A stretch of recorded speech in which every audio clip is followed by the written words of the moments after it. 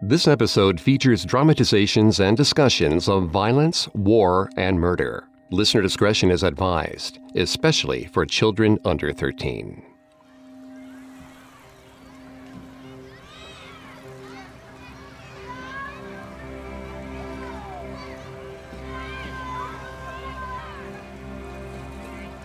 Mari looked out onto the water and sighed.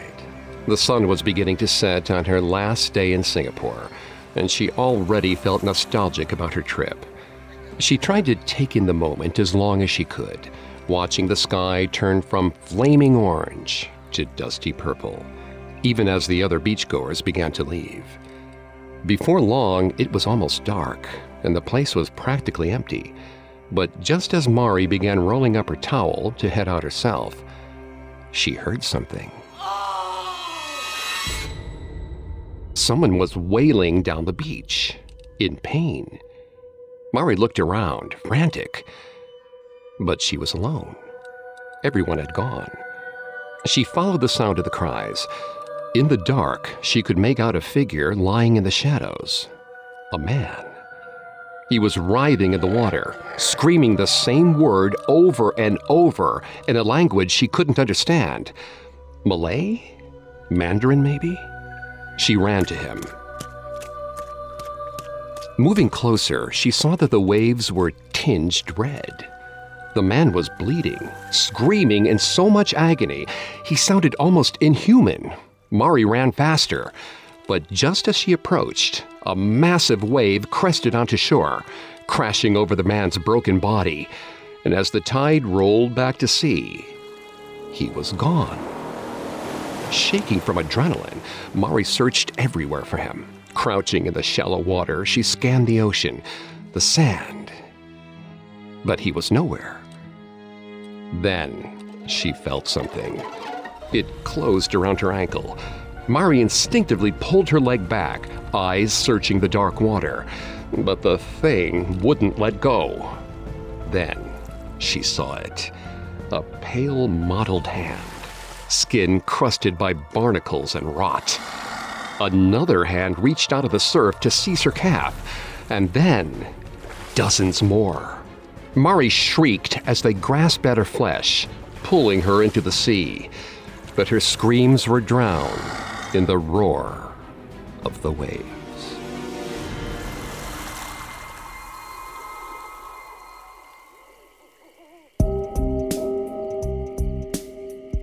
Welcome to Haunted Places, a Parcast original. I'm Greg Polson. Every Thursday, I take you to the scariest, eeriest, most haunted, real places on Earth.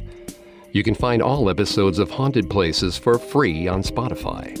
And every Tuesday, make sure to check out Urban Legends. These special episodes of Haunted Places are available exclusively on Spotify. At Parcast, we're grateful for you, our listeners. You allow us to do what we love. Let us know how we're doing. Reach out on Facebook and Instagram at Parcast and Twitter at Parcast Network. This week, join me on a supernatural journey to Changi Beach, a seemingly idyllic tourist spot with a tragic, blood-soaked history, and discover why, to this day, it's haunted.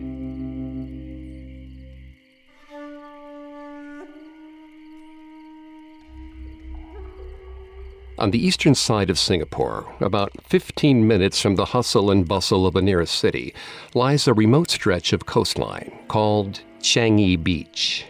The beach itself is a kind of oasis. Gentle turquoise waters lap the shore, and golden sand dunes stretch down as far as the eye can see. It's a place seemingly untouched by time, undeveloped, and quiet. But while the view is postcard perfect, the story of Changi Beach is anything but. After the Japanese takeover of Singapore during the Second World War in 1942, Changi Beach became a place of horrors. It was the site of mass executions. Hundreds of Chinese men were murdered by Japanese soldiers for being suspected communists or Allied sympathizers. It is perhaps the darkest and bloodiest chapter of Singapore's history. They call it the Suk Ching.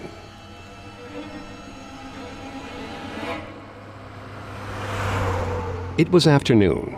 Jin could tell by the angle the light was shining through the slats in the truck. 3 p.m., he guessed. He'd been gone 6 hours. 6 hours without food, without water, and without a toilet. The truck smelled acrid with urine. A few men on board hadn't been able to hold their bladders. 6 hours ago, Jin had been home, a reality that seemed unfathomable now. His father was a teacher at the local high school, and he was often gone in the early mornings, which left Jin at 19 in charge of his 7-year-old sister, Lai.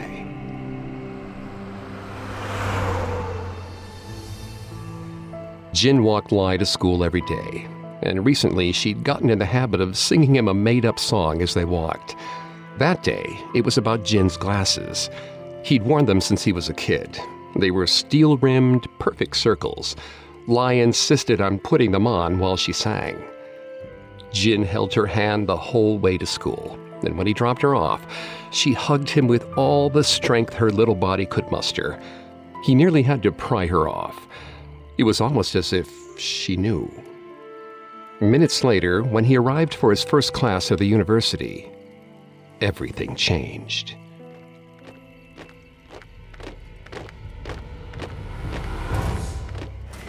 Japanese soldiers stormed into buildings, pulling students and professors out of classrooms. They dragged Jin out too, and took them all to the screening center.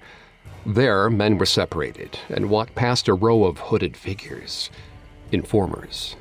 Jin had heard that the informers were communists, or anti-Japanese rebels, who'd been beaten and water tortured until they agreed to identify their comrades. And though Jin was scared when he was paraded in front of the hooded informers, he knew he had no reason to be. He wasn't a communist or an Allied sympathizer. He was just a university freshman, an architecture student. But at the end of the line, an informer had pointed at him. He'd been identified. As what? Jin would never know. They marked his left cheek with ink in the shape of a triangle. He didn't know what it meant, but now looking at the others in the truck, he had an idea. They all had triangles on their arms, their faces, their chests. And though Jin had no idea where they were going, he knew they were marked for death. The truck squealed to a stop, sending Jin crashing into the man beside him. Sunlight flooded the dark cabin. Jin shielded his eyes. Squinting past the glare in his glasses, he could see the silhouettes of soldiers framed in a square of light. Then, he heard something he hadn't expected. Water. No, waves. The Japanese soldiers had taken them to a beach, but not any beach. Changi. Jin recognized it immediately. The golden dunes, the blue water. His family had come there on Sunday afternoons to picnic. As a kid, he'd splashed in its waves. He couldn't believe that this was where they had taken them. Soon, Jin and the others were marched by gunpoint down the shore. In the distance, he could see more men. They were lined up in neat rows on the sand, bound together by rope. But as Jin marched closer, his heart dropped into his stomach. There, tied among the other men, was his father, Shen. He was disheveled. His usual pressed-collared shirt was streaked with dirt and blood. Suddenly, the emotion Jin had kept contained flooded his entire body and flowed out of his mouth. He wailed to his father, "Bah!" On hearing Jin's voice, Shen looked around for his son. When he saw him in the line of coming prisoners, he screamed Jin's name. He struggled with his binds, frantic to get to him, but it was no use. Hearing the commotion, a soldier clubbed Shen with the butt of his rifle, sending him to his knees. Jin swallowed a scream. He knew if he called out, Shen would get hit again. As Jin passed Shen, the father and son locked eyes. Jin craned his neck, not wanting to break their gaze. Tears streamed down his face. But soon, he was marched onward, and Shen's crumpled form grew smaller down the sand.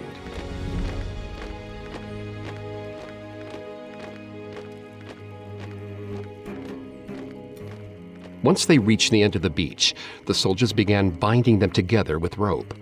To his left, Jin was tied to another boy. He looked young, younger than Jin.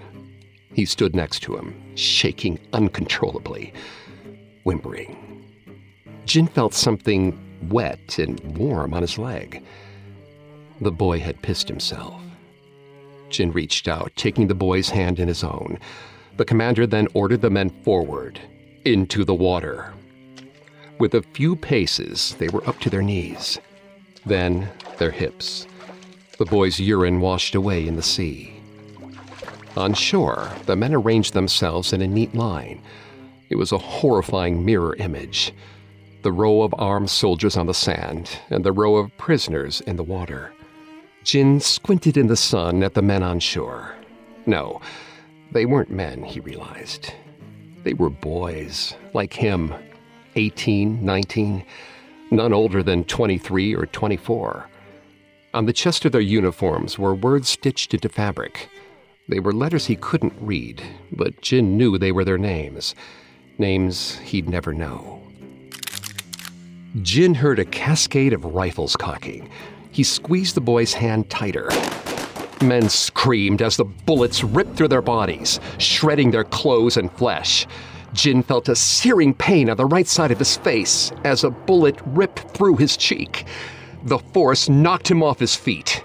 Then he was falling even further. No, he was being dragged down. As the men to his left and right were shot, their bodies pulled on the rope, sending the line of prisoners into the waves. Jin fought to keep his head above water, flailing against his restraints. He took a gasp of air before he was pulled under. As the water closed overhead, Jin looked around. Bullets continued to cut through the surface. Blood billowed from the men's wounded bodies in clouds of red.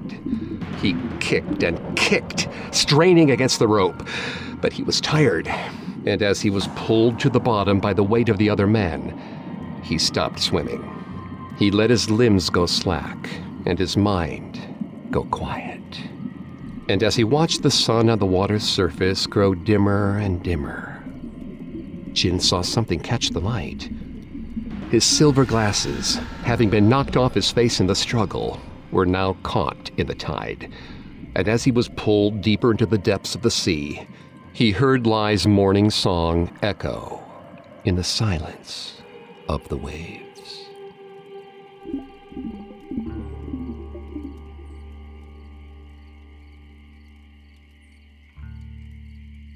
Immediately after Imperial Japan's takeover of Singapore in World War II, General Yamashita sent out a decree ordering all anti-Japanese elements to be eliminated. The Japanese called the mandate Daikensho, or the Great Inspection. But the people of Singapore knew what it truly was. They named it Sukching, purification by elimination. All Chinese men in Singapore between the ages of 18 and 50 were rounded up. Anyone identified as a potential threat to Japanese rule was marked with a triangle.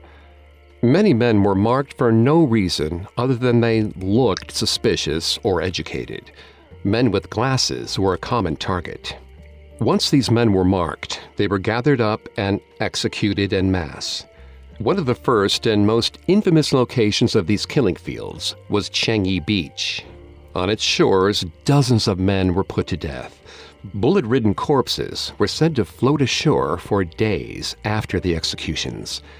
But today, decades after the waves have washed away its blood-stained sand, Changi Beach remains, seemingly untouched. Nothing is left of the horrific crimes that occurred there, other than a small plaque commemorating the thousands of those executed, and the spirits that still haunt it to this day. Coming up, the ghosts of Changi Beach make their presence known. Now, back to the story. The death toll of the Sukching remains a subject of international debate. Though Japan claims that only 5,000 lives were lost, Others report that as many as 50,000 Singaporeans, predominantly Chinese in heritage, were murdered. The scale of those affected in Singapore was massive. Families were left with gaping holes that fathers, brothers, and sons once occupied.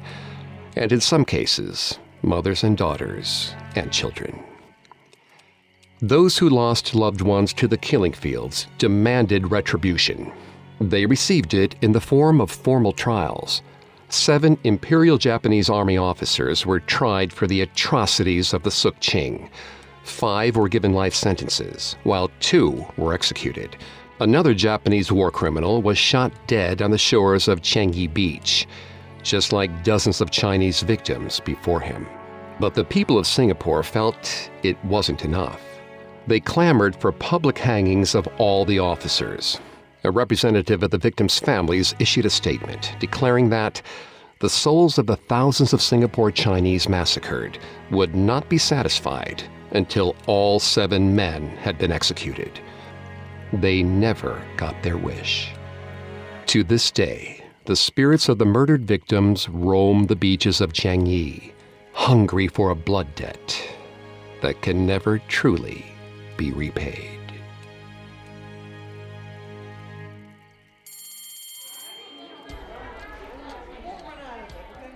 Shuji ran as fast as he could, but already the muscles in his legs were burning. He'd been running ever since he left school that day. And though it felt like hours, the closing bell had rung less than 20 minutes ago. That's when it started. It was February 15th, Total Defense Day, as it was known in Singapore, a national holiday commemorating the anniversary of Singapore's fall to Japan in World War II. In school, Shuji's teachers talked to his class about the suffering Singaporeans faced during Japanese occupation. They recounted the battles and food shortages, concentration camps, and torture. Though the teachers never got into specifics, every kid knew the gruesome details. Japanese water torture, where a hose was forced down a victim's throat until water seeped out of their eyes and nose, was an especially popular topic. All the secondary students retold that one, with horrifying glee. But while the rest of the kids circled around, listening wide-eyed to their macabre stories, Shuji kept to himself on the other side of the blacktop, his head down. Because unlike the other kids, Shuji was Japanese.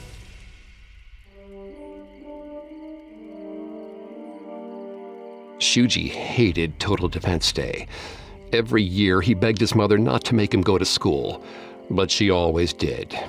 It was important, she told Shuji. Important to know the country's history, no matter what it was. But she didn't understand. She didn't know Chen. Chen Zhao was the most brutal kid in school, and at 14 he was already nearly 6 feet tall. Shuji, skinny and a head shorter, didn't stand a chance. Every week, he endured some twisted abuse from Chen. Usually, he liked to steal Shuji's glasses off his face, leaving him nearly blind and helpless. Chen would shove him to the ground and make him beg for them on his knees. Once, when he grew bored of stealing glasses, he took Shuji's inhaler. Collapsed and wheezing, Shuji nearly blacked out before a nurse rushed to his aid. But today would be the worst of Chen's punishments. As the sole Japanese kid in his grade, Shuji expected it, but he never expected what Chen actually had in store. That day in history class, as their teacher was recounting the horrors of the Suk Ching massacres, someone tapped Shuji on the shoulder and handed him a note. As he unfolded the paper, Shuji's eyes widened in horror. Inside was a sickening sketch. It had 2 crudely drawn stick figures, one lying on the ground, while the other forced a tube down its circular, O-shaped mouth. Japanese water torture. Scrawled above the awful scene were 3 words: after last bell. For the rest of class, he couldn't focus on a word of the history lesson over the pounding in his ears. And as soon as the dismissal bell rang, Shuji ran for his life. Shuji was lucky. He had a head start. and though he was small, he was a good runner, at least when his asthma didn't flare up. But he didn't count on Chen and his gang having bicycles. After 5 minutes, Shuji heard the whir of their wheels on the road behind him. He ran faster, making a sharp left due east, toward Changi Beach. Shuji figured that the sand would slow down the boys' bikes, but when he stepped onto the beach, he saw Chen and the others already emerging from the tree line. They had found him. Looking around the open expanse of water and sand, Shuji realized there was nowhere to go, and it was too late to hide. Panicked, he ran for the footbridge over the water. But as soon as his feet struck the wood, he realized his mistake. The bridge ended, suspended over the waves. He was trapped. Shuji heard the sounds of bicycles clattering on the wood planks. In the twilight, he could see Chen was waving something above his head. Long, snake-like. A tube and a funnel. Shuji's stomach dropped. Chen laughed maniacally. Calling to Shuji, he yelled, "Who needs a hose when you have the entire ocean?" Shuji turned around and sprinted down the bridge, breathing hard from the running. The terror. He was exhausted, but his fear kept his legs moving. But soon, he skidded to a stop. He'd reached the end of the bridge. The sky was black now, but he could see the dark water roiling below his feet, waves crashing into boulders. He couldn't jump, not into the rocks. But just as he turned around to face Chen, hands seized him by the shoulders and threw him to the ground, knocking his glasses off his face. Two of the boys pinned him down. Shuji yelled, struggling beneath their weight, to no avail. Chen threw down his bicycle and grinned. He handed the funnel and hose to another boy and ordered him to fill it up all the way. He walked toward Shuji, looming over him in the dark. "Come on," Chen said. Did Shuji really think he was going to escape today, of all days? No. He had revenge to take. He was going to do to Shuji what Shuji's people had done to his. He was going to repay a debt. Soon, the other boy returned with the funnel, sloshing with water. Shuji struggled harder, flailing and kicking, but the three boys held down his arms and legs. And soon, Chen knelt down with a glint in his eyes. He told Shuji to open up and pinched his nostrils shut. Shuji tried to hold his breath, but after what felt like an eternity, he gasped for air. Chen took the opportunity to shove the tube in his open mouth. Shuji squeezed his eyes shut, feeling the first gush of seawater. But then, it stopped. A sound resonated in the humid night. It was eerie, like a wounded animal. Caught off guard, Chen had moved the funnel to the side, staring wide-eyed toward the water. His jaw dropped open. Following his gaze, the other boys turned around and gasped. There, standing at the edge of the pier, was a man. But without his glasses, all Shuji saw was the blurred outline of a hunched, shriveled figure. The thing took a staggering step forward toward the frozen boys.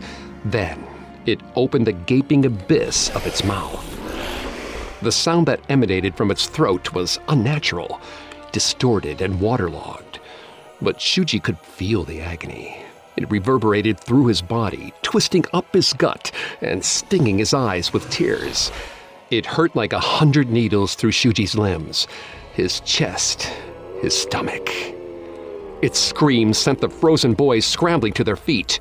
They sprinted down the bridge, past their bicycles, fleeing on foot. But Shuji, his glasses nowhere in sight, was left behind. He groped for their cool steel frames, shaking, hyperventilating. He could feel the thing's eyes on him. But without his glasses, Shuji's eyesight was useless in the dark. What direction was the beach? He didn't know which way to go.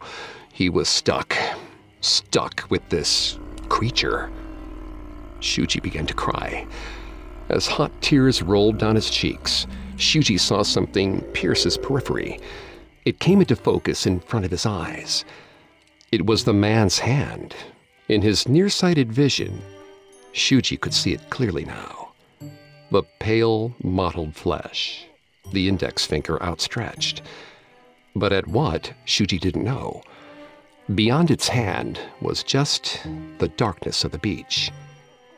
Now, in his field of vision, Shuji shifted his focus from the thing's hand, up its arm, and to its entire body. What he saw made his blood run cold. The man's clothes were tattered and drenched, his body riddled with holes. And as Shuji stared, the wounds on the man's body began to seep blood. Scarlet bloomed across the fibers of his damp clothes. He dragged a ragged length of rope that was tied around his ankles. The man's right cheek was ripped open, revealing raw sinew exposing his jawbone and cracked teeth. On his left cheek was a dark shape, a triangle, like a crude tattoo. Shuji's screams died in his throat. He knelt on the dock, paralyzed and shaking. Without his glasses, he couldn't find his way off the beach, but what he'd just seen had left him glued to the spot. Yet the hunched man kept pointing into the dark, almost as if he were waiting. But for what? Then Shuji realized. He was pointing Shuji's direction home, showing him the way off Changi. And then, as soon as he appeared, the man was gone.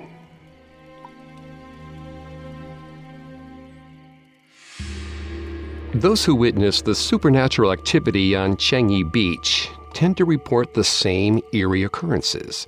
Often screams or cries for help are heard emanating from the sea at night. And for those brave souls that stick around long enough, some spirits will reveal themselves. The most common ghostly sightings on Changi are reported to be visions of the dead men who had been executed there. But rather than materializing as whole human beings, they often appear riddled with bullets or in pieces, ghostly manifestations of their bodies after they've been brutalized. Some report sightings of severed heads bobbing on the water's surface or decapitated bodies walking aimlessly on shore. There they wander, looking for the parts of themselves lost to the violence and the depths of the sea.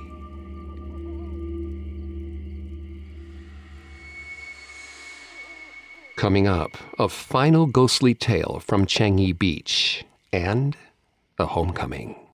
Now back to the story. Among the ghostly occurrences at Changi Beach, perhaps the most chilling reports are not of bullet-ridden bodies wailing along the sand or disembodied heads bobbing in the waves, but rather the visions of the massacre itself. Visitors are said to have heard gunfire down the shore, only to stumble across a ghostly recreation of the tragic scene, an apparition of bound men lined up in the water as Japanese soldiers fire from the sand.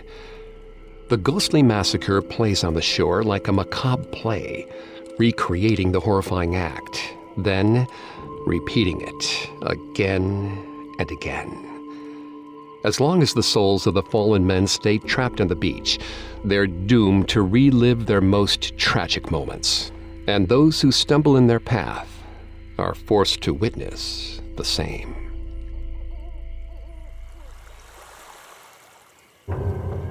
Emily decided she hated Singapore. She hated the 17-hour flight from San Francisco to get there. She hated the food, and she hated what the humidity did to her hair.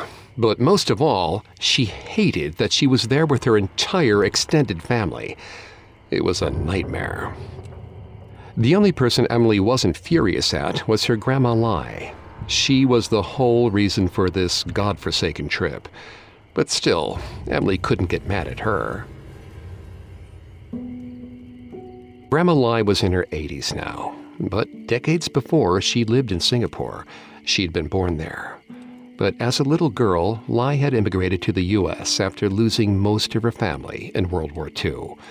As the story went, when she was just 7 years old, her father and brother left for work and school and never came back.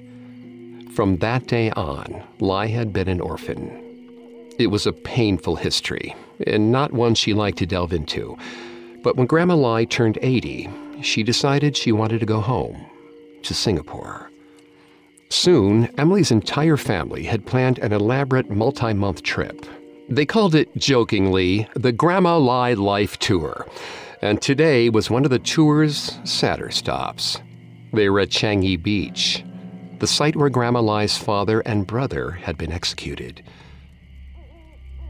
All day, Emily had watched her grandmother's face carefully, interpreting the expressions in her wrinkled skin. But though Lai was famous in their family for her stiff upper lip, Emily knew she was sad. She could see it in her eyes. But despite this, her entire family treated the day like a neighborhood barbecue, grilling hot dogs and sunbathing.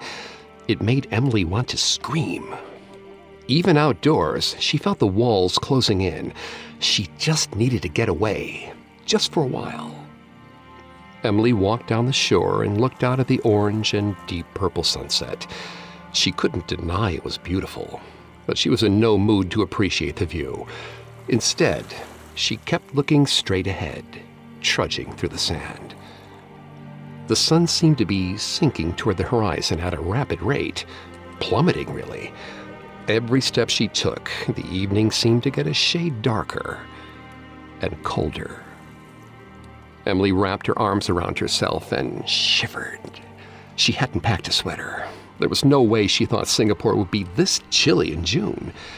But she kept walking forward, bracing herself against the breeze. The sky was a deep, dark shade of blue now, twilight, and the air was suddenly still. Not a chirp from a bird, or Jin and her cousin's laughter from the water. Emily turned around, looking back to where she came. She saw nothing down the beach. Not Jin, not her cousin, not even the fishermen she passed, who'd cast their lines from the shore. Had she walked that far? Then she froze. A single gunshot echoed along the beach. Emily dropped to her knees, ducking. Her heart raced.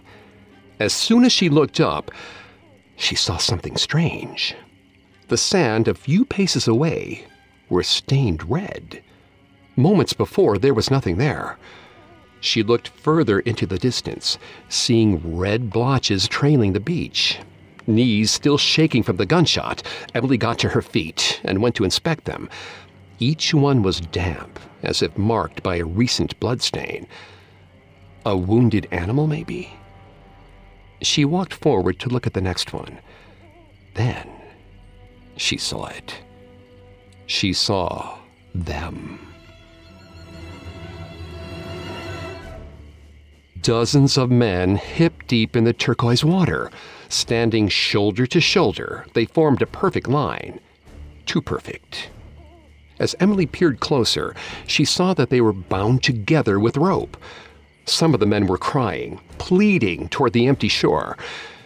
But at what? Emily didn't know. In the next moment, a chill rolled down her spine. And then, the unmistakable click of a rifle being cocked.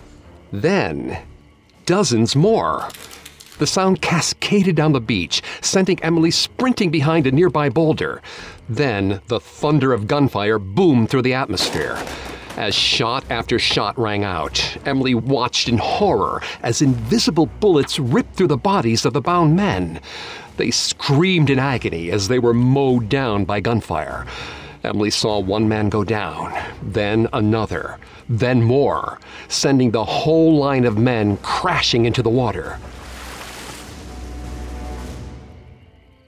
Frantic, Emily realized she had to help. Someone had to help. She sprinted down the sand, charging into the blood-tinged water.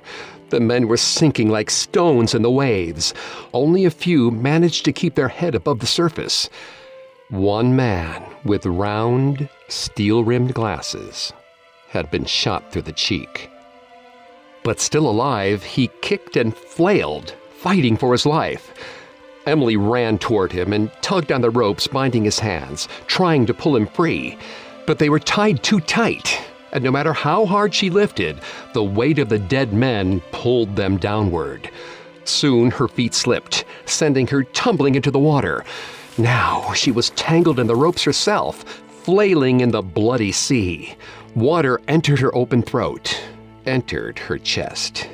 Then there was nothing at all.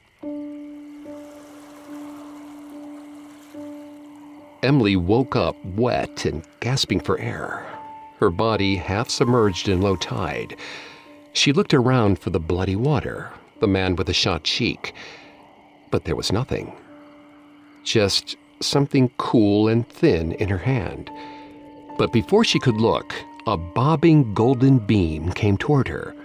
Then many voices. Her family had heard Emily gasping down the beach.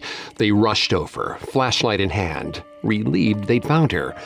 Sobbing, they embraced her damp body and bombarded her with questions. Where had she gone? Did she fall in? Emily could only sputter in response, then cough. Grandma Lai knelt down beside her and cradled Emily's face between her hands, looking into her eyes, searching. Lai asked her, "What happened? What did you see?" Emily struggled to speak, to begin to express what she'd witnessed. Instead, she held her hand up to Grandma Lai and opened it. Resting in her palm were glasses, steel-rimmed, perfect circles. Grandma Lai began to sob.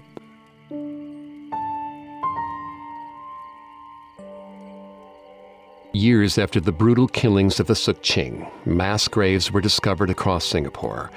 The remains of thousands of individuals executed by the Japanese were then exhumed and relocated to a memorial commemorating the tragic loss. Now, families of the victims of the Sukching can pay their respects. Some travel from all over the world to see their loved ones put to a proper rest. The site is a painful reminder of the horrors of war, but also a comfort to those who come there.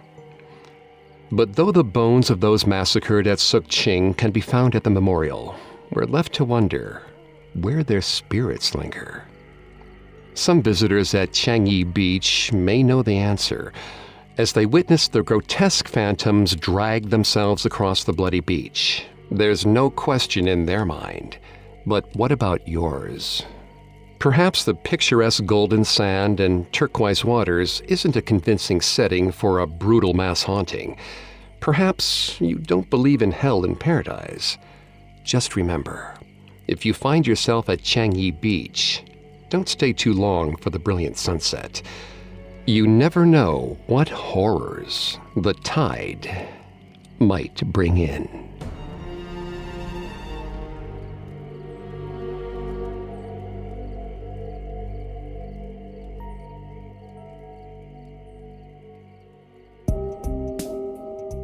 Thanks again for tuning into Haunted Places.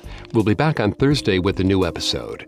And don't forget to come back on Tuesday for our Urban Legends series, available only on Spotify.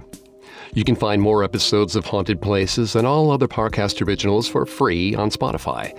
Not only does Spotify already have all your favorite music, but now Spotify is making it easy for you to enjoy all of your favorite Parcast originals, like Haunted Places, for free from your phone, desktop, or smart speaker.